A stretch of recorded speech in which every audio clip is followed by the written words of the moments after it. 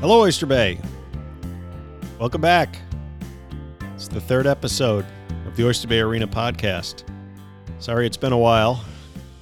I'm a working man. Got stuff to do. Anyway, we got a good guest for you this week.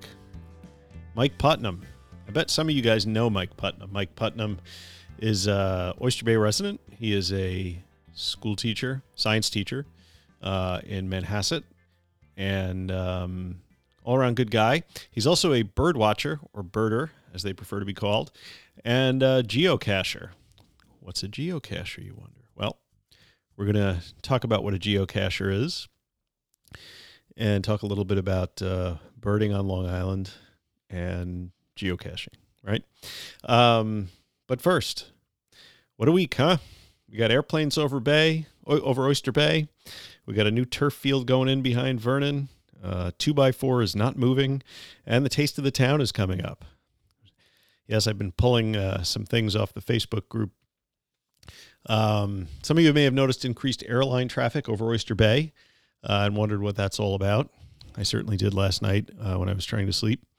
Anyway, apparently on April 1st, JFK Airport started construction on one of the runways, resulting in an 8-month closure of that runway, and it's forced planes into a different approach to the airport, which, if you look at the Flight Radar 24 app, shows you that they're all coming up and making a left turn and flying right over Oyster Bay, which is why it seems like there's more planes, because there are more planes. Another thing that popped up this week, turf field behind Vernon. I guess some field space is going to be added where the track is now. They're going to want to put a turf field in. I think it's going to be relatively the same footprint as what's there right now, except what's in the center of that track now is grass, not turf. But it's part of the school budget. Apparently no additional taxes were levied, so you can vote for the school budget in good conscience without the town going into your pocket for anything else. By the way, there is a track behind Vernon. I don't know how many of you realized that. I certainly didn't until a couple of years ago when I was co-coaching St. Dominic's track for a season or two. But there is a track back there. Pretty cool. Another big issue on the Facebook parent group, a lot of people were freaking out about 2x4, the dog and cat boarding place over by the beverage center there and the wine store, that part of town. I guess some folks thought they were moving over to a more residential neighborhood, but apparently that's not happening, so no need to worry about that. But people were certainly up in arms about that. I'm going to put in a plug now for Taste of the Town, which is coming up on Friday, May 17th, 7 p.m.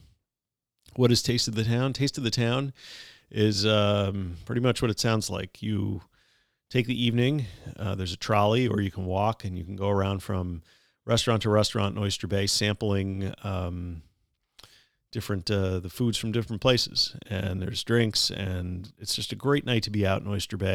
So you should make it a point of trying to get out there if you can. To get tickets, go to www.obenschools.org. Tickets are $65. I'll post a link in the show notes to that.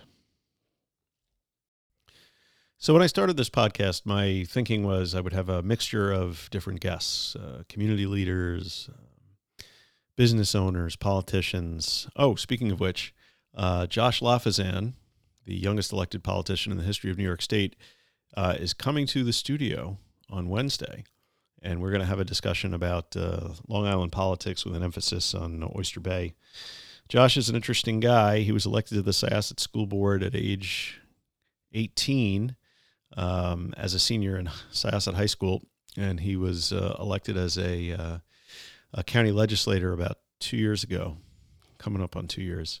And Josh has agreed to come on, and we're gonna pick his brain about what he thinks about some issues facing Long Island and some issues facing Oyster Bay particularly. Anyway, like I was saying, I had envisioned a mixture of different kinds of guests. when I was putting this podcast together. And one of the types of guests I wanted to have on were just basically people from the community who had interesting hobbies or interesting things that they did in their spare time. And Mike Putnam certainly qualifies as that type of person. He's widely traveled, very scientific minded, and one of his big hobbies is bird watching. And he does that in Oyster Bay. And apparently there are a lot of interesting and unique birds to watch here in Oyster Bay. I mean, it makes sense. We have the bay, we have estuaries and ponds, but there's also some nice hidden spots around town and in the immediate area that Mike's going to tell us a little bit about.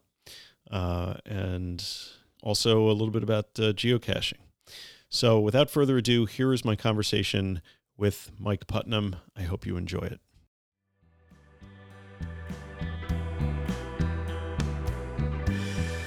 Hello, Oyster Bay. How you doing? Long time no see. I know it's been a while. I apologize. Today on the Arena, I have a great guest, Mike Putnam. He's a local resident, also a science teacher in Manhasset, and he's going to talk to us today about bird watching, or is it birding? It's birding. It's birding. Yeah, okay. Or bird watching. Okay. I guess I'm a bird watcher. You gotta get. I like getting the technical terms. And the other thing I wanted to talk to you that I don't think we really discussed much is geocaching. Oh yeah, no, geocaching is something and I do quite a bit. I got a geocaching story for you that I think you're actually involved in, believe it or not. I've got a couple hidden around Oyster Bay. I think I may have come across one. So thanks for coming on. I appreciate it. I mean, the weather's crappy today, and it's Easter weekend, so I'm sure you're a parent like I am, and you could be stuffing Easter baskets and doing all that stuff. So I appreciate you taking the time. My pleasure. Sometimes it's good to get away from the stuffing of Easter baskets. So just out of the box, like, how did you arrive in Oyster Bay? Are you an Oyster Bay native? Are you a Long Islander? I'm a Long Islander. I grew up in Kings Park. Okay. Home of the Kings Park Psychiatric Center. Oh yeah. Okay, so I was like looming in my backyard as a kid. Was it abandoned back then? It was beginning. It was the beginning of being abandoned. It was part of just growing up in that town of driving my bike through it. I had my buddies who lived on the opposite side of that, so you'd have to ride my bike through it. No, it was an interesting place. It was a great place to explore as a kid, though. It's fun to have ruins around that you can kind of mess around with. And that was a wild place. That's to a hang good out. one. Yeah. Yeah. I mean, there's all this urban spelunking that goes on. That's right. That's like a top 10 destination. Yeah, and they don't know what to do with it. I mean, I don't know what they're going to do with that place because it's a mess because of all the asbestos and lead. Yeah. They can't. I mean, it's a beautiful place. Right. I'm sure Halloween they have to hire extra security and stuff, because it's probably a popular destination with the kids. Yeah, and my grandfather was a social studies teacher in Cold Spring Harbor for forever. Mm-hmm. So as a kid, he would bring me around all of the places of Long Island, all that had any historical relevance. So William Floyd, Sagamore Hill. Right. My grandfather's brother was the pastor at the Christ Church. Oh, no kidding. In town forever. So my grandfather's father played the organ there forever. So my memories of a kid were at the Jericho Cider Mill. And coming to Oyster Bay and Sagamore Hill. But he used to every weekend he'd pick me up and we'd go to someplace unique on Long Island. That's great. I mean, people don't realize, you think Long Island's just sort of like a bedroom community in New York City, but it's been settled since the 1600s. Tons of history. There's a lot of history. Tons of history to it. So what brought you to live here? Yeah, so it's my favorite question. No, so I I had started my teaching career out in Manorville, Eastport, South Manor, out, and I went overseas actually. Okay, so the guy I student taught for, I student taught in Southampton, and the guy I student taught with said, "You better go teach overseas at some point in your life." Really? And not teaching English, just teaching at an American embassy school someplace. Wow. So I had been at Eastport, South Manor for, I think, around 8 years. And then I kind of got the itch because I had always traveled. I mean, I didn't travel as a kid, but in college I had opportunity to travel a bit. I went to Madagascar. Really? That was like a life-changing trip as a kid. I worked with one of like the most, like a very famous primatologist and she was at Stony Brook, so she discovered a brand new species of lemur back in 1986. Wow. And she teaches at Stony Brook, and she brought students with her every year. She brings students with her, and most of the students wanted to be primatologists. They wanted to study with her and eventually maybe go into grad school with her. Right. So I took a class with her called Primate Conservation, and after the class, I went up to her and I said, "Can I go to Madagascar with you?" And she goes, "Well, what's the goal here? What's the plan?" I'm like, "I want to be a teacher." She goes, "Really?" She goes, "Because I've never had a teacher want to come with me. Most of the time, it's primatologists. It's right. Physical anthropology was the major." Mm-hmm. So I ended up going. Yeah, and she ended up going. Yeah, okay, let's go. That's great. I mean, how did you find Madagascar? Well, was that like the first time you'd gone? I mean, that was pretty much my first real experience. I mean, I was 19. Wow. Yeah, I was 19 when I went. I mean, yeah, it was my first big trip, and it was a big trip. So how long were you over there? I was there for 4 months. Okay. 4 months. I mean, we slept in a tent. Out in the field. Out in the field. Doing field work. Yeah, it was one of those where there was no email, there was nothing. So my parents dropped me off at JFK. I remember them both just hysterically crying, going, I mean, there was letters. Are we going to see you again? Yeah, you'll see me again, hopefully. And, there was really no contact. So we got there, and, Madagascar is an interesting country because it's one of the poorest countries in the world, and the infrastructure it's unlike anything I'd ever seen before. So when I get off the plane, just the trip to Ranamafana was the park that she set up. Right. So it was just this amazing place, and got there at night, and we literally were in a tent, bathed in a river, and all day long I just was out in the field, just finding. I mean, everything was new. That sounds awesome. The birds, and she had discovered this species of lemur back in '86. It was called, and she named it. It was a great story. She actually was in the field, and she saw something that she didn't identify it. So, and then she just went and she just tried to find it, and she could not run the lemur, and it took her a couple of who can I think it was a couple of weeks or months to find it again, and then she was prepared that time, and then she discovered it was a brand new species of lemur. So finding a new mammal in the 20th century was a pretty big deal. So that is pretty crazy. So she named it the golden bamboo lemur, and she ended up setting up this national park with the Malagasy government, and and then she would bring students there, and she's still bringing students today. That's she's still great. and she's amazing. She's amazing. She's a very busy woman, but what's her name? So Dr. Patricia Wright. Patricia Wright. Yeah, there's been a couple. Yeah, Stony Brook. There's been a couple of movies that she's made. I mean, she's big time, and she was really my inspiration to kind of get out there and become kind of a naturalist. Yeah, So when you re-entered, so we were. So I know that was a little side. So I went. So I actually taught overseas, and I got a job in Malaysia. Yeah, so I thought I would have a choice. I wanted to go to Mexico, teach like in Monterey, and drive my car down there. Sure. Just I didn't want to go that far. Yeah. And when I went to this fair, it's weird how they just have these fairs that they hire. It's like a weekend event, and the superintendents and principals have these hotel rooms, and you go into their room and you just interview right there, and they offer you jobs right there. This is from all over the world. This is all over the world. Is it an embassy schools or American schools and overseas? Yeah, it's all it's all sorts of schools, but primarily that they're just American curriculum schools. And so, and actually there's a couple of fairs, but there's one in particular. It's in the University of Northern Iowa. That's where they hold the fair every year, and that's where I went. And I had a plan, but when I went there, there weren't any openings in my just elementary education. So they actually contacted me a couple of schools. There was a school in Brazil, there was a school in the Ukraine, there was a school in Venezuela, and then there was this Malaysian school in Kuala Lumpur. And it's really quick going. They all offered me jobs right there. Wow. So it came down to Venezuela, Maracaibo, which is not in Caracas, but Maracaibo. And then there's other school in Kuala Lumpur. And then both of them said, you have an hour to just tell us what you want to do. Like, we already contacted your references, so you're good. Just tell us which one you want. So I actually went back to my hotel room, and I called my mom, and I said, Mom, listen, it's two choices here. It's Venezuela or it's Malaysia. And she's like, oh my God, I thought we were going to go to Mexico. I thought you were going to go to Mexico. But she's like, okay, so Venezuela, I think that's been in the news lately. There's been some I think it's dangerous there. Because at that time that there's always been kind of civil unrest there, but that was What year are we talking This about? is here? in 2004. So that was Chavez. This was the Chavez time. Chavez so years. there was, so then she goes, well, Malaysia sounds exotic. And I had in my head, I think Malaysia was where I wanted to go. So I called her back and I said, all right, I'm going to Malaysia. And then this funny thing. She goes, okay, that's great. Where the F is Malaysia? I'm like, you didn't even know where Malaysia was? What are you talking about? She goes, well, I knew that there was Singapore, was close to it. So there's good shopping there, but I think that will be safer. So I was there. I was there for 2 years, 2-year contract. How long did they give you after you decided? How long until you actually went there? So that fair, they had their fair in February.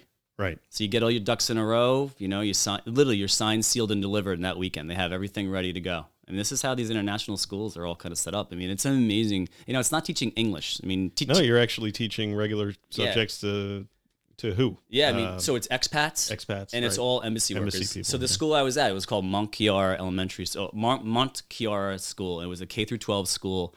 And I mean, I think there were like 60 or 70 different nationalities within the school. Really cool. Then, like when the entrance to the school, they had a flag of every nationality of the kids that went there. I mean, I had a Mongolian kid in my class. Wow. I had Japanese. I had Swedish.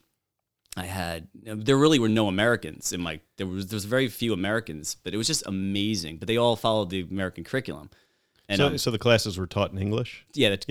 But there was a high ESL, population. Right. But I taught second grade when I was there, and it was amazing. It was, I mean, the travel opportunities that I had when I was there, just.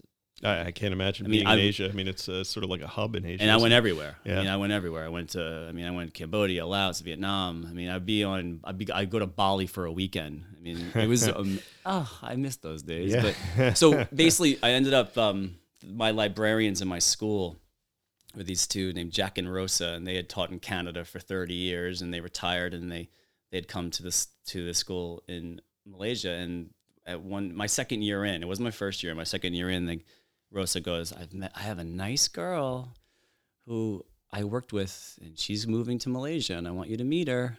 So these two would set up all the happy hours on Fridays. Right. So we would one day, and this lovely, lovely girl walks through. I'm like, ooh, nice. And it was Tara. It was my wife. So, awesome. Well, not my wife, but it's my future wife. Right. Yeah. So we met.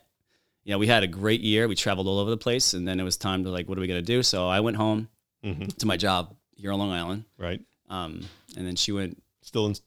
This was still in Southampton. Manorville. Manorville. Manorville. And then she went back to Toronto. She was teaching in this nice school in Toronto, and we kind of did the over the phone thing for a year or so, and then we kind of make the choice of whether I go to Toronto or she comes here to Long Island. This was a big life defining moment here. Yeah, sure. So it was easier for her to get a job here in New York City because they would sponsor her for a visa and all that. Right.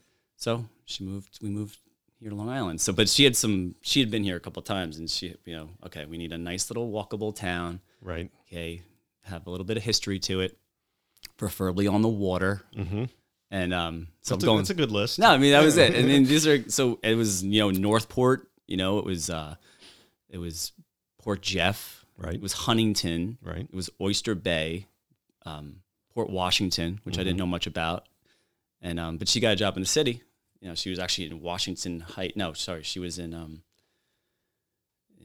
East New York. So it was a tough part. Yes. Tough part. Wow. Tough part. That's different from Toronto. Yes. Yeah. And she was in this a French immersion school, and it was much different. So yeah, we came here. And it's interesting, the choice of those towns. I mean, for Aaron and I, it really came down to affordability. And Oyster Bay is kind of, it's a North Shore Long Island town that with prices that are not like the North Shore of Long Island. That's right. Because we looked in Port Washington. No, same. Forget it. Same thing. No, this was, what? I mean, I grew up in Kings Park, and I knew this area pretty well. I didn't really venture out this far west, as but this Oyster Bay, couldn't have been happier because it's a great, great little town. I was at the park yesterday with my kids down there and just looking out over the bay. I mean, you can't beat it. That view is like nothing else, right? It is. Can't beat it. But so you've been pretty much into the bird the birding thing since I would imagine Madagascar. Well, right? it's funny, it started with my grandfather actually back when I was a kid. Like he'd bring me all over the place, and we would go hiking occasionally. And I remember there was like this defining moment where he pointed out a bird, and I didn't know birds, but there was a bird that I saw, and he pointed it out, and it was this bright red bird. Because the only bright red bird that I ever would be aware of would be a cardinal. Yes. But there was this bird that looked different than a cardinal, and I said, that must be someone's pet that escaped because it looks like it's a tropical bird. Mm-hmm. And he goes, that's a scarlet tanager. Okay, so it's one of the most beautiful birds you'll ever see, and it was here. And I said, how could that be here? How could that be here on Long Island? This isn't the Caribbean. This isn't, the Amazon. This was like my 10-year-old mind thinking here. And he goes, no, that's a bird. It's a bird that will come here, in the spring and will nest here during summertime, and then in the fall will go back down to where it came from, and spend its winter down in the Caribbean or wherever it is. So I remember that bird. I go, wow, that's amazing, because it was beautiful. And then that was kind of like my little catalyst where it kind of started to tick, where I would start to open my eyes a little bit more and look, instead of looking down at the ground, I start looking up at the trees to see if I can ever find it again. Yeah. It's interesting. The more you sort of, once you that sort of clicks for you that there's a lot more than those little brown sparrows that are flying around in the backyard. That's right.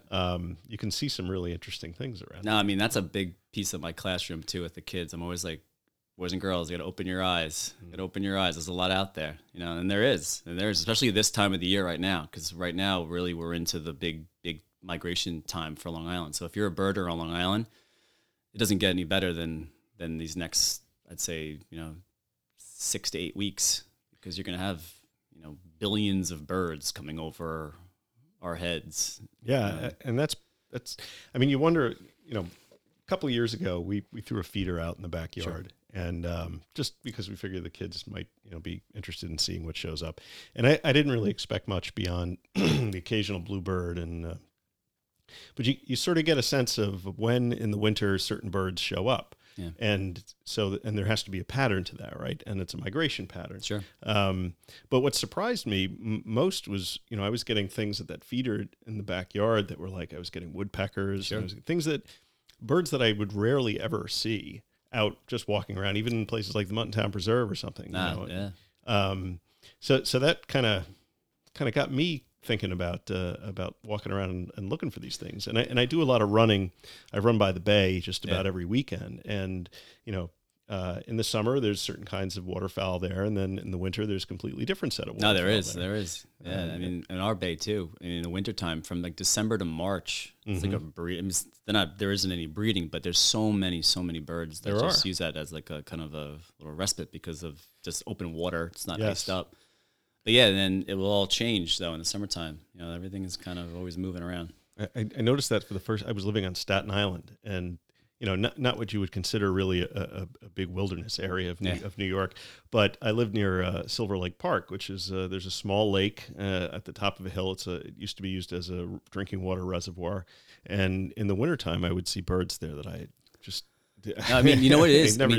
Never seen before. Some people, Central Park is one of the best places in the country, if not the world, to go birding. Mm-hmm. So if you go there today, I guarantee that you would see so many people walking around with binoculars because it is a green space. So these birds, these migratory birds, they travel at night because it's safer for them. There's not as much danger and predators. They fly relatively low, 2,000, 3,000, 4,000 feet, and then they drop when the sun rises. They just drop down. So they look for a green space. So Central Park, if you ever look at overhead map of it's that is the green space. The green space. And so you get a condensed version of all these migratory birds that are there.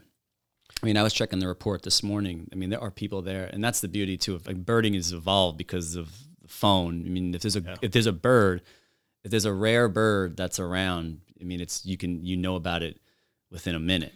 Yeah, that's something that.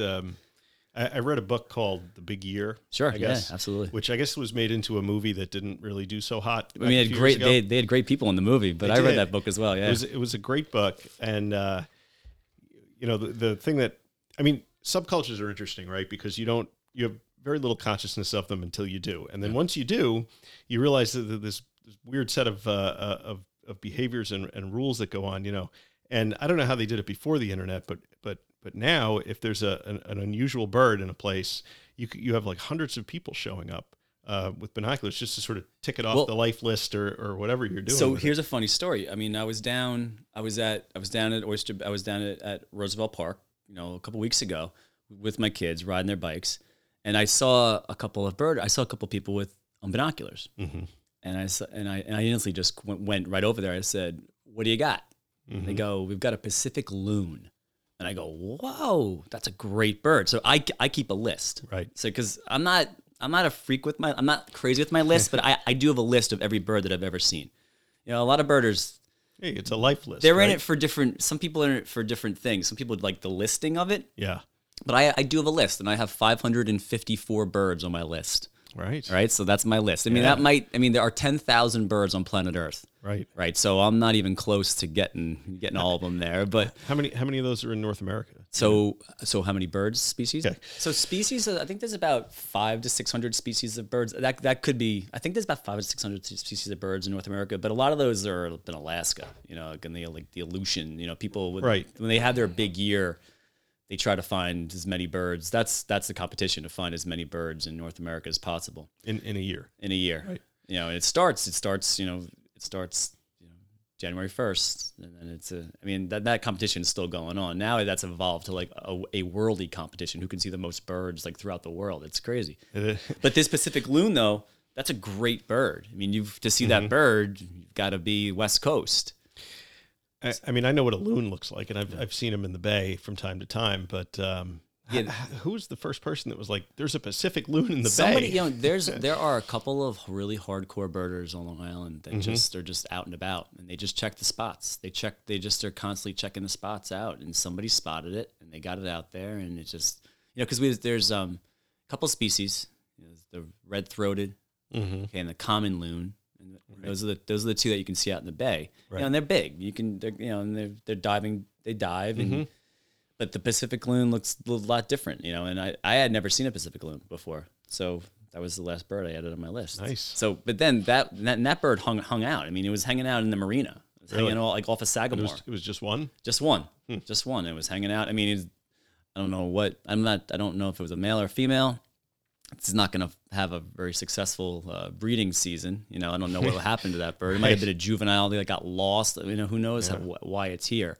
But that happens quite a bit even in Central Park. There's been a couple of rare birds that have just popped up, and how they get here. But the word travels fast. Well, they get that Mandarin duck. Yeah. Although, do people think that duck was an escapee from like the Bronx Zoo? Or like that. They always think. That's always the first. That's always kind of the first. Is it an escapee? But a lot of times the escapees are tagged too. So that's right. But but the news travels fast with it, and that's what makes it. It's like a really tight little tight knit world, the birding world. But Long Island's a great place for birding, just because we just jut out into the Atlantic. Yeah. And this is a migration fly route.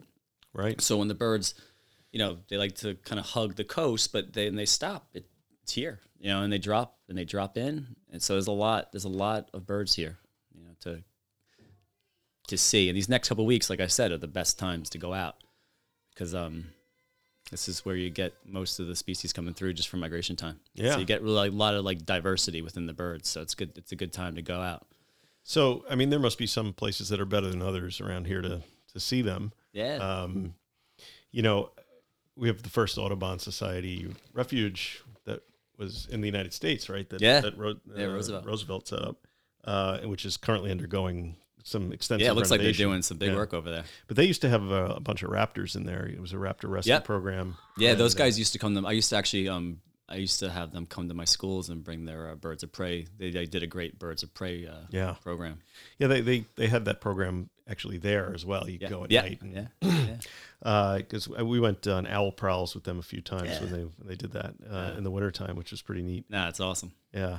And then I guess a lot of the raptors get moved over to the Bailey Arboretum. Yeah. I think that's where they also have like a program there too, or they at least they have like cages over there, which I've kind of seen. I haven't been over there in a long time. That's a neat place. I always knew it was there. I just had never visited it until we took some Cub Scouts there last year, and They have, gosh, they probably have about 10 cages with raptors in them. Yeah. Worth a visit if you're in the area. I think it's free to get in too. Yeah, that's the thing. There's like so many little tiny places that not many people even know about or like what they offer. So you must have some favorite spots around. I do. You mind sharing a couple with us? Yeah, and like I risk said, that they'll be overrun by I know. Oyster Bay folks looking for birds. The birding world is a little secretive sometimes. No, but I mean, obviously the best place to start is in Muttontown. Oh, the preserve? Preserve. I mean, that's the largest preserve in Nassau County. Is it? Yeah, it's 550 acres. And it's got a great story behind it, too. Well, I don't know if you know the story. King Zog. King Zog. Yeah, tell the tale. So King Zog, he was the king of Albania. And then in 1939, the Italians invaded, and he got pushed out, and he jumped around. He had to go to Greece and Turkey, and he went to France, and he ended up in England. But the story is that he brought all of his gold with him. He had been planning for this move, so he had all of his gold with him. So then I think it was 1951. He purchased the Knollwood estate. That's what it was called. Yep. It was owned by this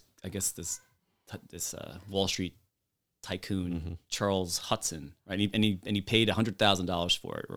Roughly. Some real money back. Yeah, no. It was a 60-room mansion right in the middle of those woods. Yeah. I mean, I guess it wasn't woods then, but so he bought it in 1951, and he never made it over.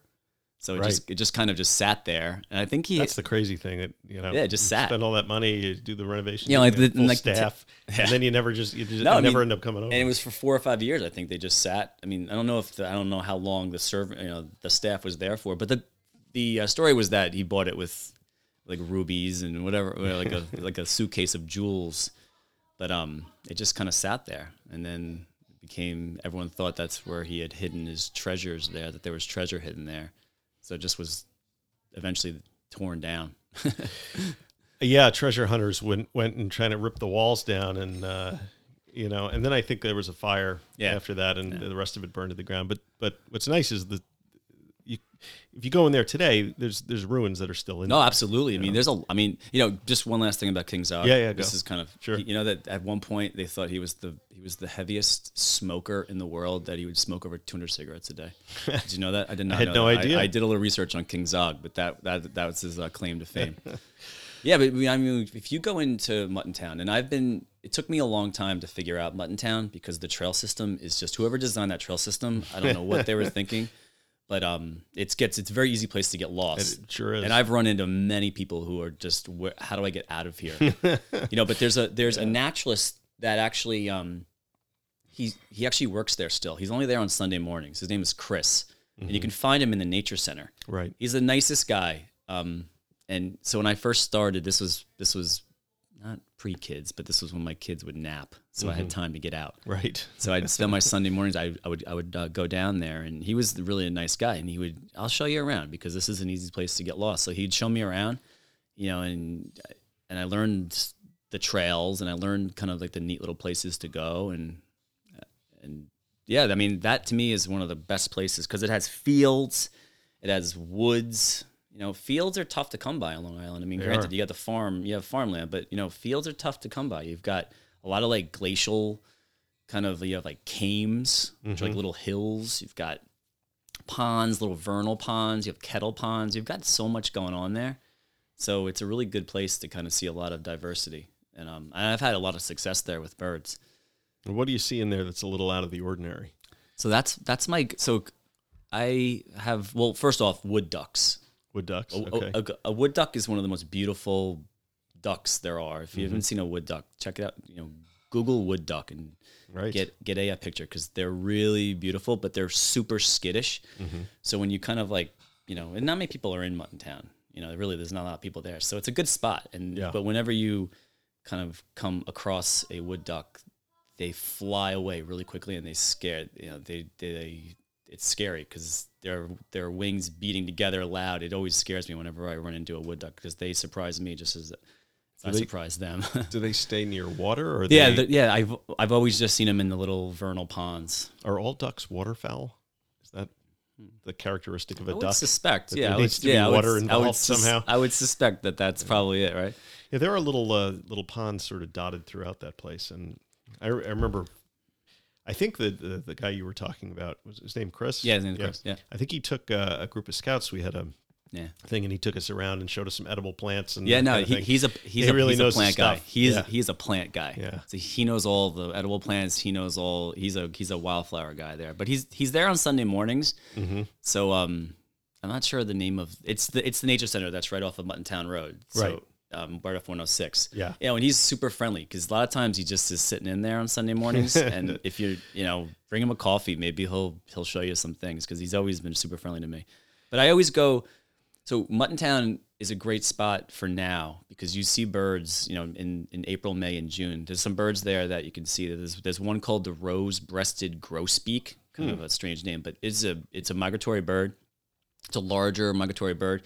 But it's beautiful. It has this big kind of red kind of blotch on its chest. And I see so many of them in there. And that's a bird that you just don't see any other really, in my experience, it's just a tough bird to see. Was that where would you find that in there? In a field or in the No, that one's up usually just in the woodlands. Yeah, okay. Up in the trees. Most of these are up in the trees, and there's a lot of warblers. So warblers are that's like the prize of migratory season. There's all these, I think there's in the 20s of just warbler species.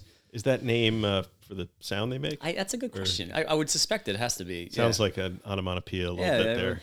But there's a couple. So there's a bird though that I talked earlier about the scarlet tanager, but there's another bird called the Blackburnian warbler, which is a bird that I saw later on too. And this bird is just amazing. It's like a fiery red orange color, and that bird, I've seen that bird there. And and Muttontown has a really unique kind of warbler called the blue winged warbler, and they actually breed there, which is kind of cool because a lot of these birds they don't breed here on Long Island. They'll continue going up north, like up to the boreal forests of Canada. Like this is just a stopping point. So this time of year is breeding season. This is birds, right? This is breeding season. You can hear them at 4, 5 o'clock in the morning. And they start building nests. And I have a couple of nests right out front. Yeah. There's a bluebird out there, or blue jay rather. Not a bluebird. Yeah. Although we get bluebirds here too. Well, bluebirds, yeah. I have my spot to go see bluebirds. You do? I will tell you. Okay. So Sagamore Hill, that Sagamore Hill is a great spot. That is one of my favorite spots on planet Earth. Let's talk about some open fields. Open fields, and the fact that it's just is Roosevelt's home. Roosevelt's story is the best. As a kid, he was always into nature, and birds were like his real passion. He loved stuffed birds. a lot of them. He did. He had his own little. He was quite the taxidermist. Natural museum going, but so whenever I go to Sagamore Hill, and I love going to Sagamore Hill, that was the spot where I brought my kids first. We just do that beach trail. Go down to Eel that's a Creek. beautiful trail. Yep. I haven't had ever a lot of success with birds there. I see a lot of deer in there. Deer, yeah. Deer and foxes. Yeah. But bluebirds, though, that's a bird that I see there quite a bit, and that's a great bird. That's our state bird, But it's a I great wonder how bird. many people know that. I don't know. That's There you go. It's a state bird, bluebird. looks totally different from a blue jay too. No, it does. Yeah. So that's where I go to see those. Sagamore Hill is a good spot to go check out. But there's not. Like I said, I haven't had a lot of success with seeing warblers there. But there's got to be good stuff there. But you have to be in the spots and check them out. It's just it's a cool environment just to kind of hang out in. It is. With all the history. And they've done a really nice job of preserving the feel of the Roosevelt family Definitely. still being at the property almost. Definitely. And it wasn't so long ago that you can't imagine what it was like back then. So one thing I've noticed a lot of lately is hawks and ospreys and turkey vultures. And when I was I grew up around here. I actually grew up right near the Muttontown Preserve, so I was in there all the time. Sure. And I still get lost in there whenever I go in there. There's places I've been to that I am unable to find when I go back. Just I remember when I was a kid, if you saw a hawk on Long Island, it was an amazing thing because there was just nothing here. Yeah. And now it seems like the ospreys are all over the place. The hawks are everywhere. Turkey vultures, which I'd never seen around here, are here in aplenty. Does that speak to sort of the resurgence of the environment along the Sound and along the island? as a whole, or is there some other reason that all of a sudden we're getting all this resurgence in the larger birds? It's interesting because, I mean, the one hawk that you could always count on to see was always going to be the red-tailed hawk. Mm-hmm. That one was always kind of here. As a kid, I remember seeing them. I grew up on, Kings Park, the Saginaw Coast Parkway up there. Yeah, I guess out there, probably a little further east. That's it true. was a little more rural back then. Yeah, you always see them hanging out on just like on a light pole. Along the highway because there's open space there. Mm-hmm. They can see rabbits and rodents and things. But the osprey just is really interesting because they've just done a huge comeback. They went through their DDT days, I think, but I think what happened on Long Island is that obviously everybody wants waterfront property, and they really rely on kind of like just snags, like trees, just on the waterfront, and those get chopped down because people want to build their homes. So the idea of just putting those telephone poles with the platform on top, that's given those ospreys kind of like a habitat home. Look down at Roosevelt Park. There are 2 ospreys right at the turf field. Yep. They've built this incredible nest. On one of the light poles, right? Yeah, up in the lights. Yeah. I guess they've adapted to just making their nests now and kind of using the space available to them. But yeah, the ospreys are great to see, and the ospreys come back.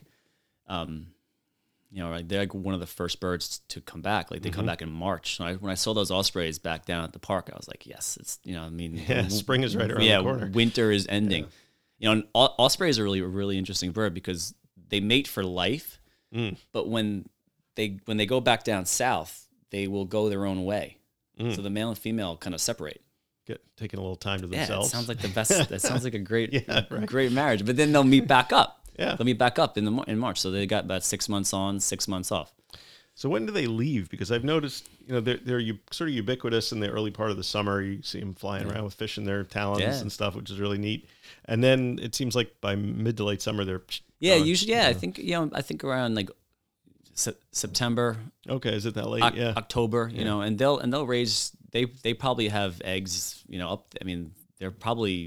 They definitely built their nest, or they kind of fix up their nest. Because I keep seeing the ospreys come through, with the building material. Right. So I'm not sure if they have eggs up there just yet or not, but they'll raise a couple of young, and hopefully they'll survive. And then they usually are out of there around September, October. Really interesting. So like the big news in the birding world of Long Island, and I don't know if you haven't seen it yet, you have to go. It's in Centerport. So there's a bald eagle. Oh, really? Yeah. So right on Centerport. I was just going to ask about the bald eagle. Yeah, right on 25A. It's 20 minutes from here, right across from the Centerport post office, right on 25A. Right when you make the left going down to Vanderbilt. It's got a nest there? It's a huge nest. Really? So, bald eagle nests, they can weigh thousands. They're massive. They're huge. You can see it, and it's become a big deal. And even the local, it's been a big deal because they're trying to manage about the photographers and about just people disturbing the local people who live. It's become, there's a whole Facebook page just dedicated to the Centerport Eagles. Really? But they came back, and now they've got actually, I think, 2 babies. And so, is that not a native species to the island? I'm not sure about I'm not sure, the history of the bald eagle, to be honest with you, on Long Island. I know that I've even, 10, 20 years ago, I know that there were bald eagles at Connecticut State Park, that they out in Suffolk, that there would be an occasional bald eagle sighting out there. But as for them nesting, here on Long Island, I think that's a relatively newer thing. Like I said, I'm not sure what the history of it though. But it's if you've not seen a bald eagle in action, it's pretty amazing because the pictures that are coming back from this. This morning they had one. I guess it's very Easter appropriate, but the thing was the male who had a rabbit, in its talons, and the female had an eel. Oh, yeah. Wow. Just.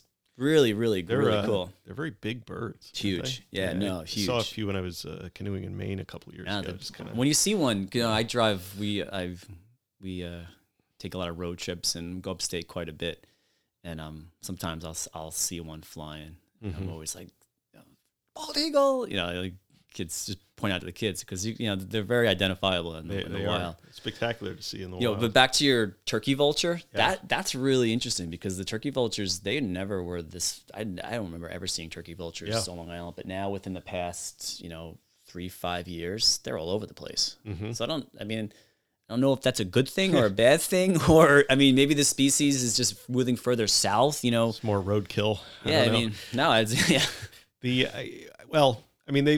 been sort of working their way up from the south because I have relatives in Virginia, and they were never really down there much. And then the last few years, they've been all over the place there. And they're kind of a nuisance. I think a lot of people see them as a bit of a nuisance. But scavengers, though, they're actually great. They're actually great for the environment because they do all the cleanup. Right. They do all the cleanup. Actually, somebody had told me, I think it was the water thing for them. Like they're not a big water. They weren't a fan of water, so that's why they might not have been a Long Island. I don't know. I don't like to distribute false information. Yeah, right. There. So sorry. As a teacher, that's my big thing. I'm like, make sure it's correct. So I'm not sure if that's the true story of that, but I thought somebody had told me that it was a water thing for them. It's interesting. No, but they're expanding though. They're expanding their range though, definitely. Because I don't ever remember seeing any turkey vultures, and now they're all over. We do have plenty of owls here though. No, owls are my favorite, but it's just tough to ever see. So I know that there's eastern screech, and you get great horned. Yeah. Now, one of my favorite things to do in the wintertime is I like going to Jones Beach. Yeah. Jones Beach is like the best spot. I've seen a lot of guys down there with binoculars and monoculars. And West stuff. End too, which where the fishermen go. Right. So that place. There's like scrub pine that's there. Mm-hmm. It just juts out, and that place is one of the best places. I've had days there where I've had 15 species of warbler, and it's all ground level because the trees, they're just like scrub oaks. They're just gnarled, actually scrub pines, I think. Mm-hmm. And I've had days where it literally is like looking at a Christmas tree, a bright blue, a bright yellow. Amazing. And, but what was I just? It's all right. Oh, okay. So that is the best place. So snowy owls. Oh, really? Those are the white ones? Yeah. Yeah. So they are amazing. Are they there hunting the other birds? They're never. Or? It's never a good. Apparently, it's never really a good thing if you see a snowy owl there because it means they've got to come further south. They're it's not their normal. Their whole diet grounds. Consists on lemmings up north. So when there's not enough lemmings, when the lemming populations crash, which I guess happens occasionally, right? The snowy owls have to come further south. So it's like super stressful for them to fly all that far, fly that way. And this is where you get into a weird world with birders is that, there's a lot of photographers. Yes. And the photographers, they kind of, I've actually seen them, hassle these birds because the birds stress beyond belief because it flew so far. They hassle them so they can get a better shot. They want the money shot. Right. They want to be on the cover of National Geographic. So I've seen actually photographers. Listen, and most photographers are great. They're just there. Right. It's a hobby, and they want to get great pictures of literally a beautiful bird. But I've seen photographers bring like mice and like release a mouse, to get that like in-flight shot. Because really, the bird shouldn't be moving. You don't. Every time that bird moves, it's exerting energy. Yes. Are they nocturnal or? No, those are diurnal actually. Really? Yeah, they're diurnal. So what happens though in the birding world though is that if you go down there and you ask, like, are there any snowies down there? People will not tell you. They don't want to tell you. It's very, but you can usually see because you'll see people just standing around, like looking at one. But usually, and I don't know. I actually didn't go down. I didn't make it down there this winter, but that's an amazing bird to see, and one of the best places. They're just on the dunes. They're just on the dunes down at Jones Beach. It's a really cool place to go. You also get a lot of plovers and seabirds and the like, so you can kill two birds with one stone. No, you get if you'll pardon the pun. No, I had an owl encounter here in Oyster Bay about 2 years ago now, probably 2 years ago this month. I was out for a morning run, and I was coming around, where the bike path starts at the end of Beekman Beach, going up to Bayville. Yeah. And I saw something out of the corner of my eye, and it was a horned owl. Oh, that's awesome. Just sitting on the ground. With its eye was a little mangled. Oh. So I was like, that's interesting. I finished the run. I got in the car. I got a box. I brought Aaron a pair of gloves. And, first I called the police. I said, there's an injured owl. And he's like, here's a phone number for these folks that deal with injured owls. Rehabilitators, yeah. So, but I mean, the thing was giant. It was big. Yeah, it was at least a couple of feet tall, yeah. and he was definitely whatever he'd flown into that caused the eye to go bad. It definitely rung his bell a little bit because he was like post concussive. Yeah. But we managed to pick him up gingerly and get him into a box because the claws are talons really, they'll crush you. That bird could mess you up if it wanted to. Big time. And then I met some guy from the owl rescue group in the parking lot of the Milleridge Inn, and I handed off the owl in the box. It looked like really shady, but and then I guess there's a vet in East Norwich who does wildlife rehab. Yeah, I saw that actually. Somebody, I guess she's very open, so it's like take anything in. Yeah, awesome. And I guess he went off to a sanctuary because the eye was gone. And well, that's the thing. There's too, no hunting he could do after that. Yeah, and that's the thing. Like most of those birds in the Audubon, those are injured birds. Yes, so they use those. I mean, and that bird, granted, I'd much rather it be just wild out there, but that bird, they use those birds just for educational kind of purposes. Get the kids, get people seeing them. Yeah. So anytime you get lost an eye, that you have no depth perception. No, it's just tough to be a hunter. Yeah. With no depth perception. But so have you noticed in terms of all birds, like is the level of variety of what you can see around here? How would you put it? Is it a good variety? Are we blessed with a large number of different species here, or are we just kind of on the lower end there? No, I mean, in my experiences, you get a great variety of birds here. Mm-hmm. You just got to go out and look. I mean, it's hard because like another good spot to go is Shoe Swamp. Okay, right. That is if you've not been over in that area over there, I highly recommend everybody try and go down to Shoe Swamp. It's a really neat place. Yeah, it's the Charles Church Preserve. Mm-hmm. That's in Mill Neck. Yes. Yeah, I mean, it's a beautiful spot. I mean, there's literally a trout stream that runs, Beaver Brook runs right through it. There are brown trout in that stream. But it is, and that preserve has a lot of tulip trees. Yes. Right. So they're hundreds of feet. I mean, Mm-hmm. there was a sign there for a long time that it was the tallest tulip in New York State. I saw that. 160 feet tall. So it's hard to go birding. It's like hard to go birding there, especially, now is a good time because the leaves haven't come on the trees yet. Right. But in a couple of weeks, the leaves are on the trees and they're way up there. Yeah, in the canopy. It's just You're not hard. gonna see 'em. It is. It's hard to see. That's why, Jones Beach, West End too is a good spot. That's why Central Park's a great spot because you just have so many people that are out there looking. So, I mean, I've had days in Muttontown Preserve where I've had easily 50, 60, 70 species of birds. That's incredible. Yeah, I mean, and that's just me for a couple hours out there just looking. I mean, you get a lot of variety there. And Shoe Swamp, once again, that just is a great place. I mean, I haven't had the amount of diversity of birds there but I've seen some really good things there. I've seen a lot of really cool warbler species that I've seen there, and some good ducks there. There's some blackbirds that come through there that are. It's also a nice compact trail. You can make the circuit in half an hour. No, it is. So there also may be a geocache in there. There's a couple in there. Yeah. There's a couple in there. Erin and I, we had the kids there once, and Erin likes to take pictures of gnarled tree roots. And so there was a particular tree there that had fallen over, and she wanted to take a picture of these roots, and she's like, "What is that?" And put it to her hand and pulls out a box.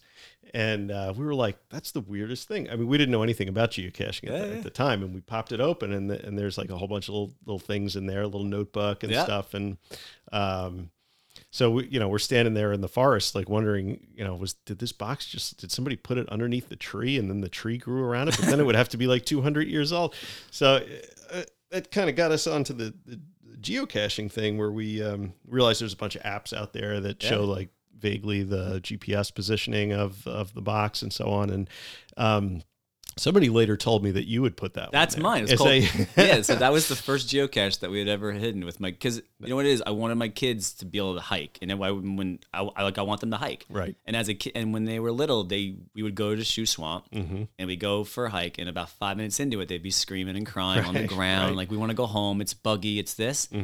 So I was like, how am I gonna get them and I can only bribe them so much with Bonanza ices, and right. So somebody I work with, she was, I saw that she was into geocaching, and basically it's just hiding Tupperware containers, not always, but hiding them out into the woods, linked to a GPS, and then you go find them, and then there's clues, and you can give your geocache a story. So that was the first one that I ever hit, and I named it wood thrush, which is a beautiful bird that there's like tons of them within Shoe Swamp, and they've got an amazing call where it's this like tinny kind of sound that it kind of like haunts the woods, and I call it the wood thrush. Cool.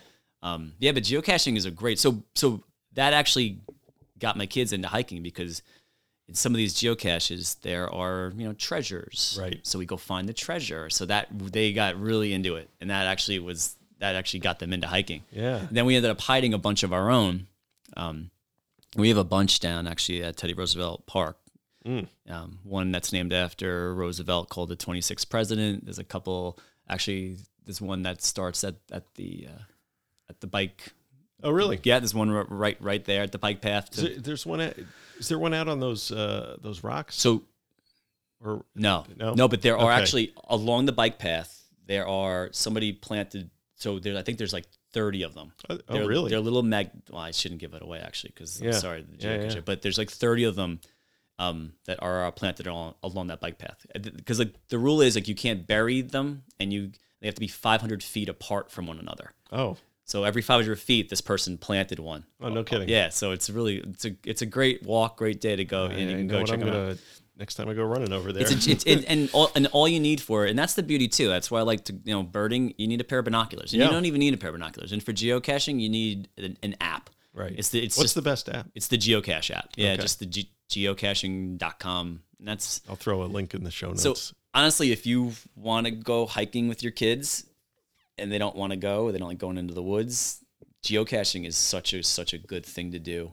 Yeah, because you can say, "Hey, we're going hiking," and nobody wants to go. But if you say we're going treasure hunting, that's right. Yeah, the car, and they're right in the car. I think there are at least 30 geocaches in Muttontown Preserve. Really? There's tons of them there, because it's tons of them. If you look at the map, it's cool when you see the map, all little dots of all the geocaches. There's tons of them there. Yeah, no, it's a good thing. If you want to get your kids out there. We found another one in Shoe Swamp, but it was, Aaron and I were just going for a walk by ourselves, and we ended up having a bushwhack through the forest and underneath these roots and stuff. There's one guy. There's a guy, local guy, and his what's his name? I don't know, like your geocaching call name, but it's called his Mushnikus. Okay. This guy makes his own. I mean, mine are just Tupperware containers. Yes, but okay. So this one that we found was like it was a fake log that was hollowed out and stuff. Yeah. This guy, I don't know this guy. I've never met him. I just know whenever he puts one out. My kids actually do not like Mushnikus geocaches because there's no treasures in them. Oh, right. He just makes his kind of out of like his are amazing. I mean, and he's got a bunch actually. He has a couple in a Cold Spring Harbor lab that are just out of this world. Really, the guy is I'd love to see his little work, his workshop of like how he does it, but. Yeah, so geocaching is a good thing to do, especially if you want to get out there with your kids in the woods. It's a great time of year to be just getting into that stuff, because it's the weather's getting better and everybody's going outside. So, any other spots that we haven't talked about? Well, there's another spot. It's called, and there's a group called the North Shore Land Alliance. And this is a group they buy up properties. They just bought that Japanese garden. That stroll garden, the Hume Estate, I think is what it was. Just so on the I don't know if I'm bad with directions. So the southern portion of Shoe Swamp. Right. So they actually have a couple of little preserves that are just scattered around here, and one of them is called the Island Goddard Preserve, and it's off of Chicken Valley Road in Old Brookville. You would drive by it a million times, you'd never know it's there, and I think it's 40 acres. It was an old. I'm actually not sure of the history. Island Goddard, though, I looked her up. She was the first woman to compete in the America's Cup. No kidding. She lived on Long Island for a while. I'm not sure why it's named after her or not, but this is a cool little spot to go because it has a big field, and then it has a oak kind of forest or a white pine forest. Now, there's something there that is really unique, and this is a weird kind of, I mean, like I said, this is like a secretive kind of topic here. Right. But there are orchids there. So wild orchids. There's one particular species called the pink lady slippers, which is like this amazingly beautiful orchid. And it only grows in certain, orchids are really tricky to grow.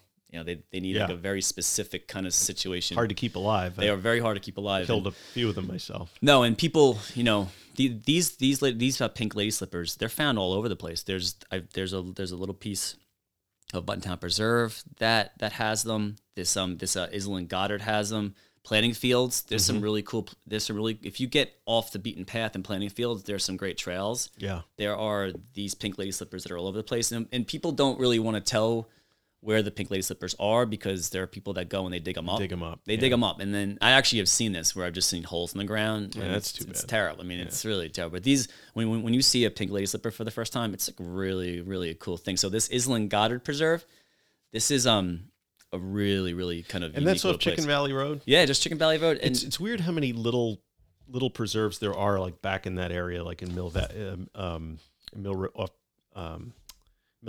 Yeah, no, because when you're going starting to head towards Bayville and you get to that first traffic light along the road, the seawall, and you make that left. That's right. You go down there and there's a huge pond. That pond, which is off to your right, is attached to a preserve. I'm not sure if we're talking about the same one or not, but you go in there and there's also ruins of like an old mill in there, and there's a little dam, and so see, even these places I haven't even stumbled upon. I just stumbled upon it a couple years ago and brought the kids in there. Got to watch out for ticks in there. I know that's the piece here, But there's another place right on 25A. It's called the Cordelia Hepburn Cushman Preserve. It's like really. Never heard of that one. Berry Hill. Make a left on 25A. Yeah. Go down a quarter of a mile. There's a little Cushman Drive. Oh yes. Make a right into it. It's. I've seen that. It's like 20 acres. Yeah. But it was, once again, I think it's one of the North Shoreland Alliance places where they just have this nice little trail. It's good birds. It's really good. I mean, once again, those like pink lady slippers are just like they're like loaded in there. And there's this. It'd be neat if they had a map of where these places are. They must, right? Well, I mean, yeah. I was on their website when they were taking over the Japanese stroll garden, and they have stuff listed, but it's kind of hard to find, which is not necessarily a bad thing. Sometimes I think that they don't really want. Right. Well, actually, a couple of years ago, so back to the geocaching, I actually hit a geocache in the stroll garden, right? Because I wanted to be the first one there. Okay. And I got a message about an hour later. You need to remove the geocache ASAP. So or they wanted to know where it was, so I wasn't gonna tell them where it was. So I actually went there at night. I bushwhacked and I got it out. But there are like Coffin Woods. I mean, there's tons of little tiny places that are just scattered around. But we're lucky though to have these little places that are preserved. It's good. They're just good spots to go hiking. Tixo. That's the problem, though. Yeah. Ticks are bad news these days. Yeah, they're all over the place. And they've kind of scared me out of it a little bit, now. I still go in. It's not a reason. I still go hiking, and I'm not going to, stop hiking. But I'm less inclined to wander too far off the path. That's true. Though, no, that is true. Like, I do stay on the path. I just do, the major tick check when we're done. That's it. Oh, the thing is, though, they're so small that they're easy to miss. That's it. I mean, we had a scout thing in the Muttontown Preserve, and we slept overnight, and we went on a sort of a dusk hike. And it's weird with ticks because some kids, the ticks seem to gravitate towards. We pulled 7 off of one kid, and then nobody else had one on them. So it's very weird. No, ticks are bad. Ticks. I'm hoping they have vaccinations for dogs. Yeah, that's got to come out soon. Let's hope so. I'm really hoping. It seems like they're taking over Long Island.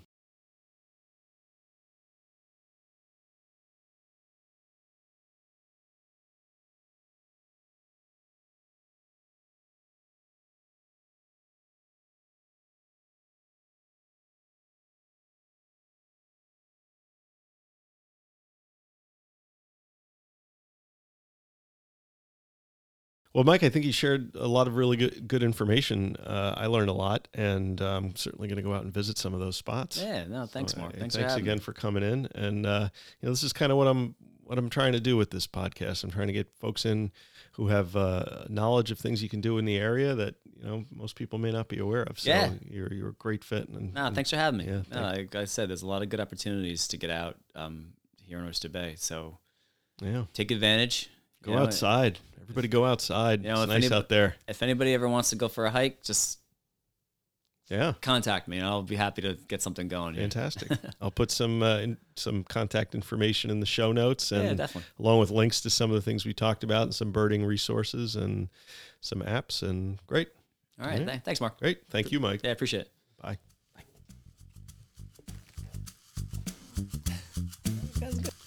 All right.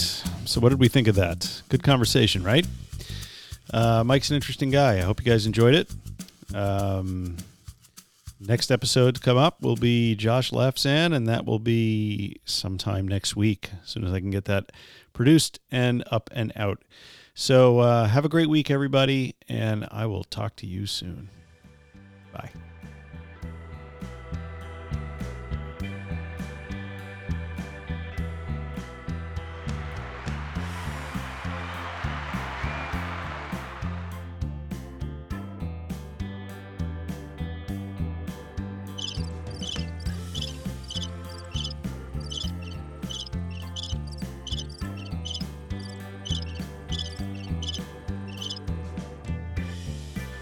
La la la la la la.